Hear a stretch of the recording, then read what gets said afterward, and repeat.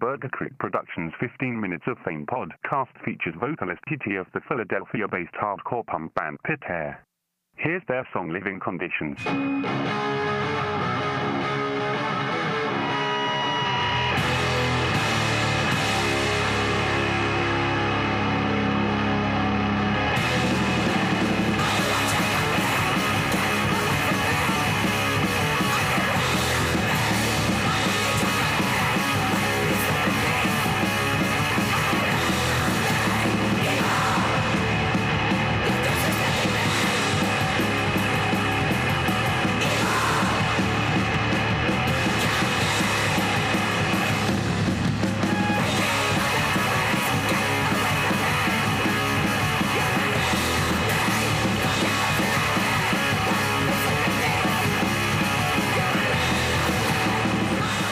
Burger Creek Productions 15 Minutes of Fame podcast. I don't know why TT agreed to come back and talk with me, but TT is here from Pit Hair. It's Philly's own Pit Hair. TT, welcome on this humid, sweaty Friday. Oh, hi. I'm happy to be here. Again, I promise I am. Now, to kind of kick things off, you know, we're about halfway through 2021, so spill your guts. Tell us everything. What can we expect from Pit Hair for the remainder of the year? We are just like chilling right now. We're taking some time after putting the EP out. Some of our like other bandmates who are in other bands are a little bit busy, and we've been a little bit quieter during the quarantine. So I'm just kind of like, we're just kind of letting them like do their thing. Hopefully when like shows are starting to come back. So we're really hoping that we can get on some shows and start playing some music again, because you know everybody misses that more than anything, I feel like. Yeah, it definitely feels that way, like even up here. I think people are just starved in general, and it's seeing live music, like I don't know, it's like the live stream stuff was like kind of a fucking heaven sent for like a while, but now it's to the point where it's like it's getting fucking hot out. I want to be in a small club sweating on other people and like watching, you know, like I want to do that. You know? Exactly. So switching gears, now you own, I believe at this point, 2 beautiful pit bulls, right? Yes, I do. Okay. So I grew up with a pit bull. Her name was Baby. She was extremely sweet. And the other side of this, sorry, this is a long question. The other side of this is you interact with dogs like on a regular basis. So, yeah, I'm a dog trainer. So I'm curious, in your opinion, why do you think that pit bulls get such a weird bad rap? Well, they have been used. They're used mostly for dog fighting, or they were. And they have that like stigma with them. People get them and train them, and bulk them up, you know, because they're big and strong dogs, and they use them for fighting, or they use them for like guard dogs in a very unhealthy type of way. And they really are not like, they are some of the most gentle dogs ever. Historically, pit bulls were bred to do some gnarly shit. Like they are dogs that were bred to like take down literal bulls and like cows and cattle and like big, heavy stuff. Yes. But also because they're so loyal and they're so strong, but they also were then used as nanny dogs. Like they were used as babysitters pretty much. People would just have their pit bull and have their baby, and their pit bull would like stay and watch their baby and be like the nanny. So but then when people started fighting them and breeding them for fighting, people kind of got this opinion that like pit bulls are naturally aggressive dogs. And like being a dog trainer, there are some dogs that like maybe have some genetical problems or like some brain problems that makes them a little bit more reactive, but they're not naturally aggressive dogs. They are so sweet. They're some of the best dogs ever. They just happen to be really strong and really, really loyal. And I think people like, when they're looking for a dog to fight, that's what they're looking for, a strong, loyal dog. Right. And it's such a shame, but some of that is like stopping, hopefully, you know, or, you know, I'm sure there's some like underground stuff happening, but the more that I work with them and like advocate for them, there's a lot of people out there that are like advocating for pit bulls and just like realizing that they're the best dogs. And, you know, it's such a shame what like the stigma around them. I think too, like just with as fucking poisonous as social media can be, it's also like really enabled different groups that do some of that underground shady shit. They get exposed. And then Yes. once it's out there, it's like, fucking explain yourself. What the fuck? You're destroying animal. Like, what the fuck's wrong with you? You know? Yes, Like, exactly.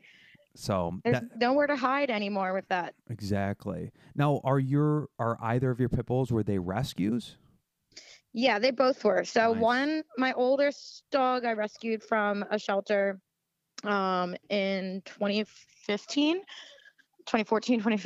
and then my youngest dog, I found her tied up across the street in a park Are you in West serious? Philly. Yeah. A little bit, like I would say 4 years ago I found her, and she was in really bad shape. She was just like, she had mange really bad. She had no fur on her. She had like, her collar was really tight. We had to cut off with scissors. Jesus. She had like bites all over her. She still has like indents in her ears from like dog bites. Ugh. So I found her and I was just like, I'm taking this dog. Yeah, fucking A. And there was no microchip in her. I got her checked to make sure it wasn't anybody's. And I was just kind of like, if she gets along with my old man, then I'm going to keep her. So I've had them both for a while now. Now, does she? I know you said there's like she had like bite marks, or they're still there. Is she like? And you're a dog trainer, so I'm sure you've kind of worked past it. But does she like? Is she skittish about her ears? Like, are there any leftover like traumas or anything that you've identified, or is she pretty much just she's fine?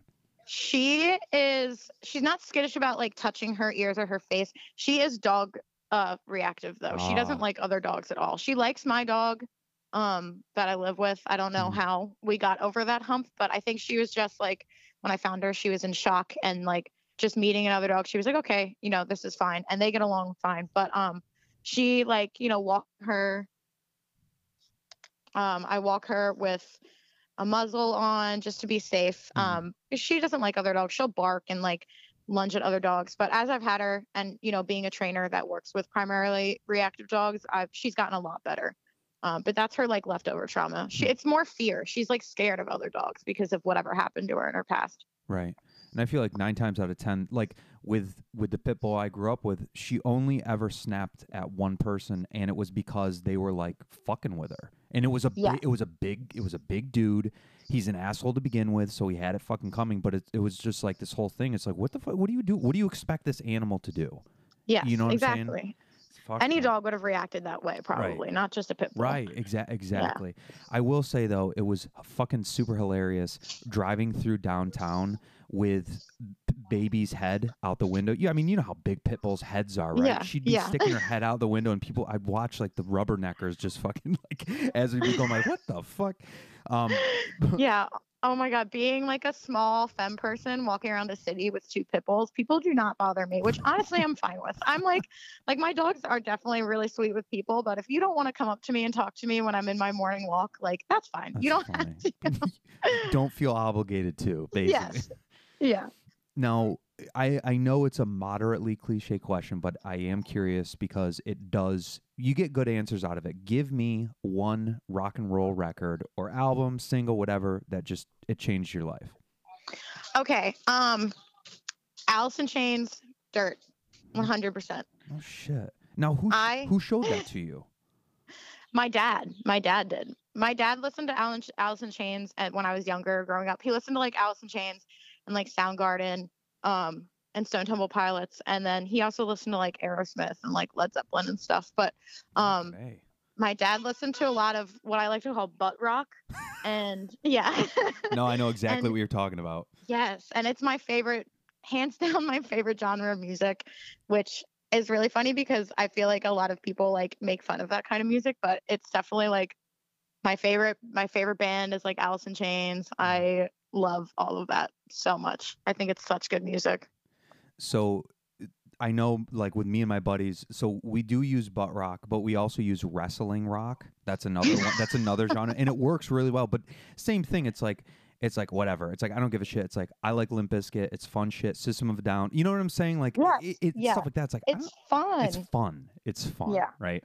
I'm not necessarily listening to Fred Durst to look for like an epiphany on fucking my existence, but I'm going to have a good time fucking listening to it. You know, like it's a fucking blast. So it's one of those things. So thank you. So Alice in Chains, I like that there was like no hesitation either. You're like, nope, it was Alice in Chains. Like, and my dad showed it to me. I'm prepared for that. Yeah, I feel like being like a musician, people always ask you, "Oh, what kind of music do you like?" or "What's your favorite band?" And I'm like always ready. I'm like, Alice in Chains. People are like, "Really?" I'm like, "Yes, nope, that's my No, favorite. that's awesome. I'll die on that hill." Well, it's one of those things too. It's like I try and stay away from as many like obligatory fucking cliche like interview questions, but it's like Yeah. sometimes it's like it's not that it's unavoidable, but like I want to know. Like I like asking that question, having conversations about it. So that's cool. Yeah. Now, the last time you and I spoke, I guess the first time, we were chatting about like poisonous attitudes, you know, poisonous people that exist in like music scenes. And I want to ask you about like a different scene that you're a part of, specifically like the skateboard and like roller skating scene, if that's what you want to call it. Yeah. Is there a rivalry? Are there bad fucking attitudes? Like, explain to me a little bit about that. So I mean, I feel like it's like with every scene that has a lot of cis white men in it, there's always like some sort of toxic thing happening. There's no like rivalry that I can, you know, think of being like an active like roller skater that skates at skate parks and does trick skating. Like some people there's certain parks. So like FDR Park here in Philly, in South Philly, is like, you know, it's been around forever. It's like one of the biggest like DIY parks. It's really, really awesome. But there are a lot of like old head skateboarders, like male skateboarders who have been skating, you know, longer than me. And I kind of touched on this too last time I talked to you about music, like the dudes in the hardcore scene who are like, I've been doing this forever, and, you know, kind of looking down on me being new to it, and also like a femme queer person in it. So sometimes I get like, especially being on roller skates, I do get like a lot of like dirty looks, or like a little bit of like, what is this, like, you know, fruit boot fairy person doing here with their like pink mullet and their like pink roller skates at this like big scary park. So that definitely happens, and I definitely feel like I get judged sometimes. But the skateboarding community since the pandemic, I think, has been a lot more open, because when the pandemic happened, everyone was like, we can't do anything, right? We can't go to shows, we can't go out, we can't be doing anything. So people started like skating. They just started skating, or they picked up skating after a long time of not doing it.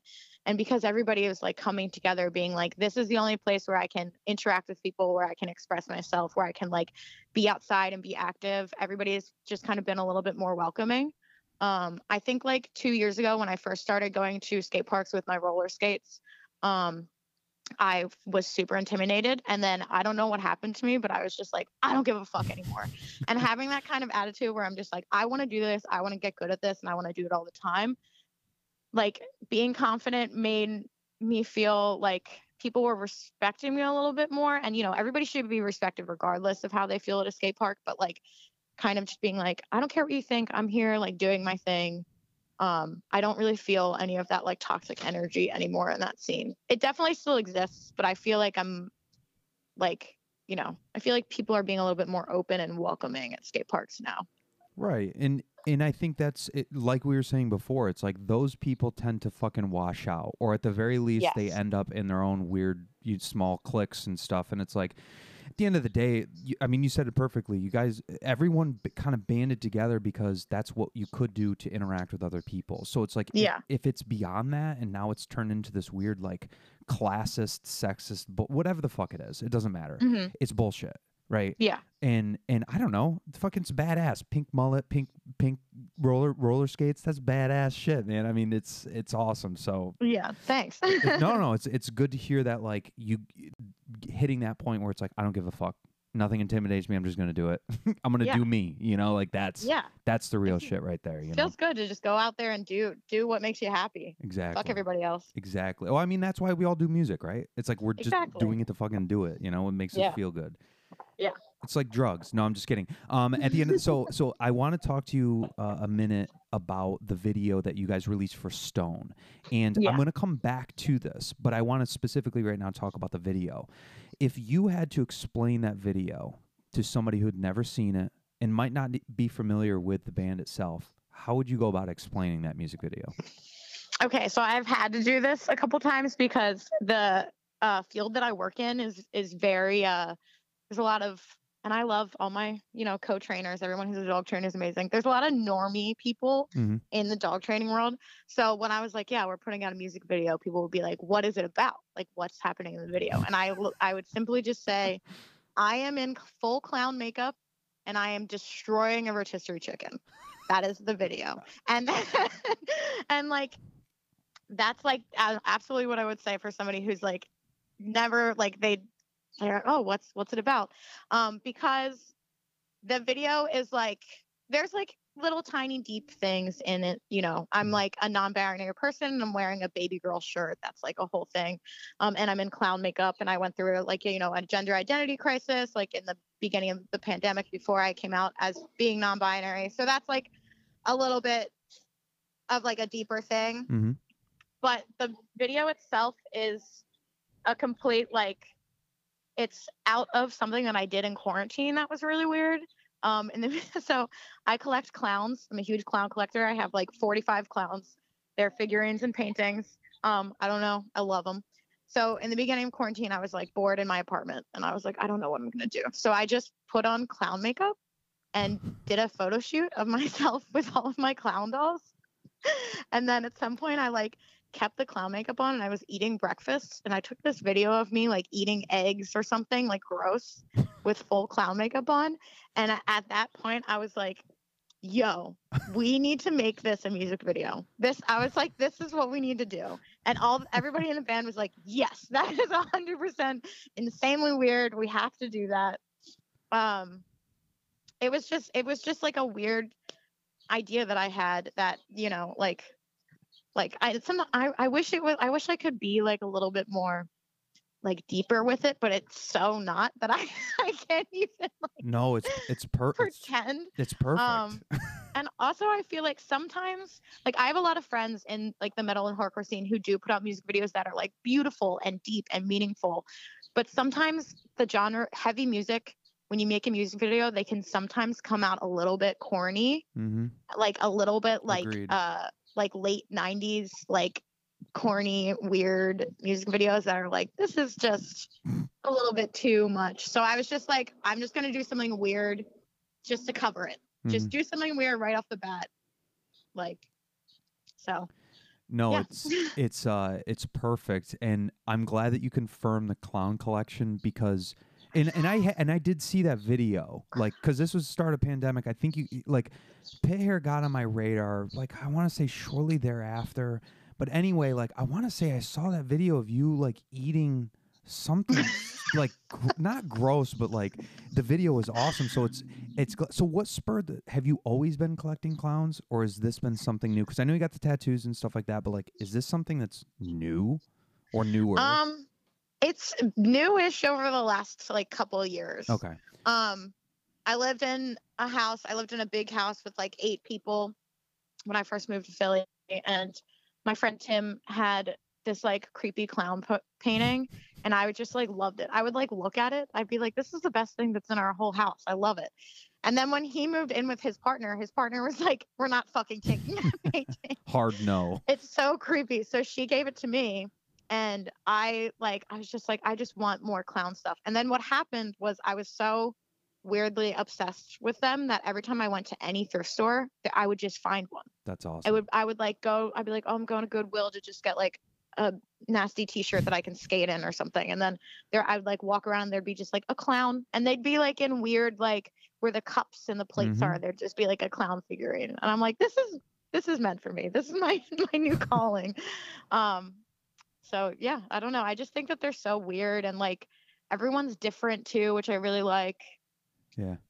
Well, and that's why I want to ask if it was like a fucking like family heirloom or something, like, yeah, my great grandmother collected these and then they were passed down and stuff like that. But I almost like it better that it's something that's like what you said, I think is like profound. Like they're all unique. They're all different. Yeah, that's crazy. They all look different. Yeah, that's crazy to me. Like just now, like talk about deep. It's like that's deep. Yeah, like, they're all clowns. They're all unique and different. Like that's crazy. So one last question about the video. By the end of that shoot, how fucking cold was that chicken you were eating? The chicken was pretty cold. It was I got it like I got it like at like, you know, like in an Acme in a grocery store, like hot thing. Yep. And it was funny too. So the person that shot the music video, my friend Andy Silverman, he's amazing. He's does really good work. He's also like the funniest person I've ever met in my life. So we kept having to stop because I would keep cracking up, and he was like, "No, you gotta like stop and be straight faced." So I had to stop so many times, and so by the end, I was like shoving chicken in my mouth, and I was like, "Oh, this is." It was cold and rainy out. It was like wet from rainwater. It was really gross and cold, but definitely worth it for artistic purposes. No, it turned out awesome. So Thanks. congrats I on appreciate it. Hell yeah. Now, one other thing that you and I chatted about, we talked about getting stoop drunk in Philly. Now, I want to hear from your perspective, from your eyes. Tell me what I'd expect if I happen to hang out with Pit Hair and get stoop drunk. What kind of shenanigans and shit would we get into? We'd definitely get some pizza. There's always pizza happening. I don't know, like when we all hang out and we're just like drinking beers or whatever, we just like, we just like sit on the porch or sit on the stoop and we just like drink and we just like crack up. Like everybody, all of my bandmates are some of the funniest people I've ever met in my life. Jake, who plays bass, I grew up with him, and Tim, who plays second guitar, I also grew up with him. So we can like just joke around about anything for hours. So definitely like pissing yourself laughing. Definitely just like chugging beer so much that you're like, oh wait, oh my God, I'm drunk all of a sudden. Just not even thinking about it. I'm also like a very small person and I get drunk really fast. And my like people always tell me that they can't really tell that I'm drunk until I like say it. So like you can really tell when TT's drunk when I just out of nowhere just go, I'm drunk. And everyone's like, really? Like, wow. Yeah, just like shitting around, you know, talking shit, making jokes and eating some pizza. That's probably what would happen if you hung out with us. Hell yeah.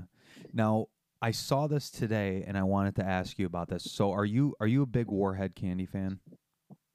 No. Okay. But go ahead, ask your question. No. The reason I asked this is because and look, I'm a fucking simpleton when it comes to drink. I'll drink anything, but like you give me a Rolling Rock, Coors, whatever.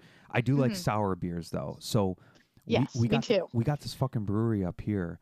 It's called Artisanal. Now, if you spell out artisanal, it literally says art is anal. But anyway, like they do check this out. They do a sour Warhead like malt drink, and they legit got the formula like from the candy company.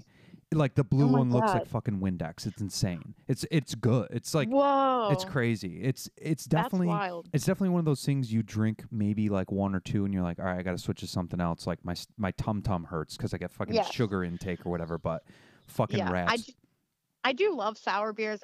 So it's funny you asked that because a friend of mine came over yesterday and he like found a big bin of Warhead like the sour Warhead candies in like he found it. People are moving out of colleges around here and he found it in like a college trash can. Nice. Speaking of what you're gonna like what you would get into hanging out with us. Dumpster diving. And he brought it over to my house and we were just like eating this candy. And we were just like, whoa, like I remember being a child and being like, this is the craziest shit I've ever eaten. Like I'm a badass because I can eat a whole one. But they're really not as sour as I think I remember. I feel like because I've every once in a while I'll get like a bag just because like I love sour shit in general. But did you get the feeling like towards the back of your jaw, you know, when you first taste like the Warhead and it's like almost like yes. You know what I'm talking about? It's crazy. That shit's talk about memories of childhood, fucking for real. I know. So my last question, I do want to circle back as I said I was going to, and I want to talk specifically about the track Stone. It was on your album released just in time for Valentine's Day, or an EP, if you will. Great set. Now, I wanted to talk about that track again because there's a couple reasons. I really, really like the lyrics. I'm beginning to see I'm the one with the power to make things right my wrongs. Who would choose anything less than to be free? Now, I know this is a very open-ended question, but it's meant to be. In life, relationships, careers, why do you think some people choose to not be free? why do they choose to not be free? I think it depends. So I think that some people feel like they are held back in certain situations. Like the first thing that I can think of is like family. So like my family is very like Italian from like Delaware County, South Philly area. And they're very religious and they're very, you know, a little bit judgmental. Not all of them, but you know, some of them. And I remember like when I first started getting tattooed, my mom, and I love my mom. She's going to listen to this. I love my mom. But she was like, your grandparents are going to be really mad at not only you, but like me. She was like, they're going to be mad at me that I'm like, quote unquote, let you do this. So I remember my grandmother would come to visit in like the summertime in like 90 degrees, and I would have to wear like a literal cardigan and cover my sleeve. And when I like decided to just like say fuck it and show everybody my tattoos, it was like a big dramatic thing. Even though I feel like it's just so, I don't know, it's so normal and accepted. Just like in like at least in my age group, and like people were just like, my grandfather didn't talk to me for like a little bit. So like even that like small like aesthetic like thing that makes me who I am, like having tattoos and feeling like I can express myself through tattoos, I felt like I couldn't like show my true self because of how my family would feel. And I think that, you know, a lot of people like get stuck in like, you know, in jobs that they hate because they're like, I don't want to work this job, but like I've been like I need to pay my rent and pay bills, and like, you know, capitalism's taken over the world, and I just like I need to stay in this shitty job, or like this relationship is really shitty, but I feel really secure and safe here, so I need to like stay in this. And like, so I feel like sometimes trauma and judgment can like take over somebody else's life, and then they won't really choose to be who they need to be and like feel free.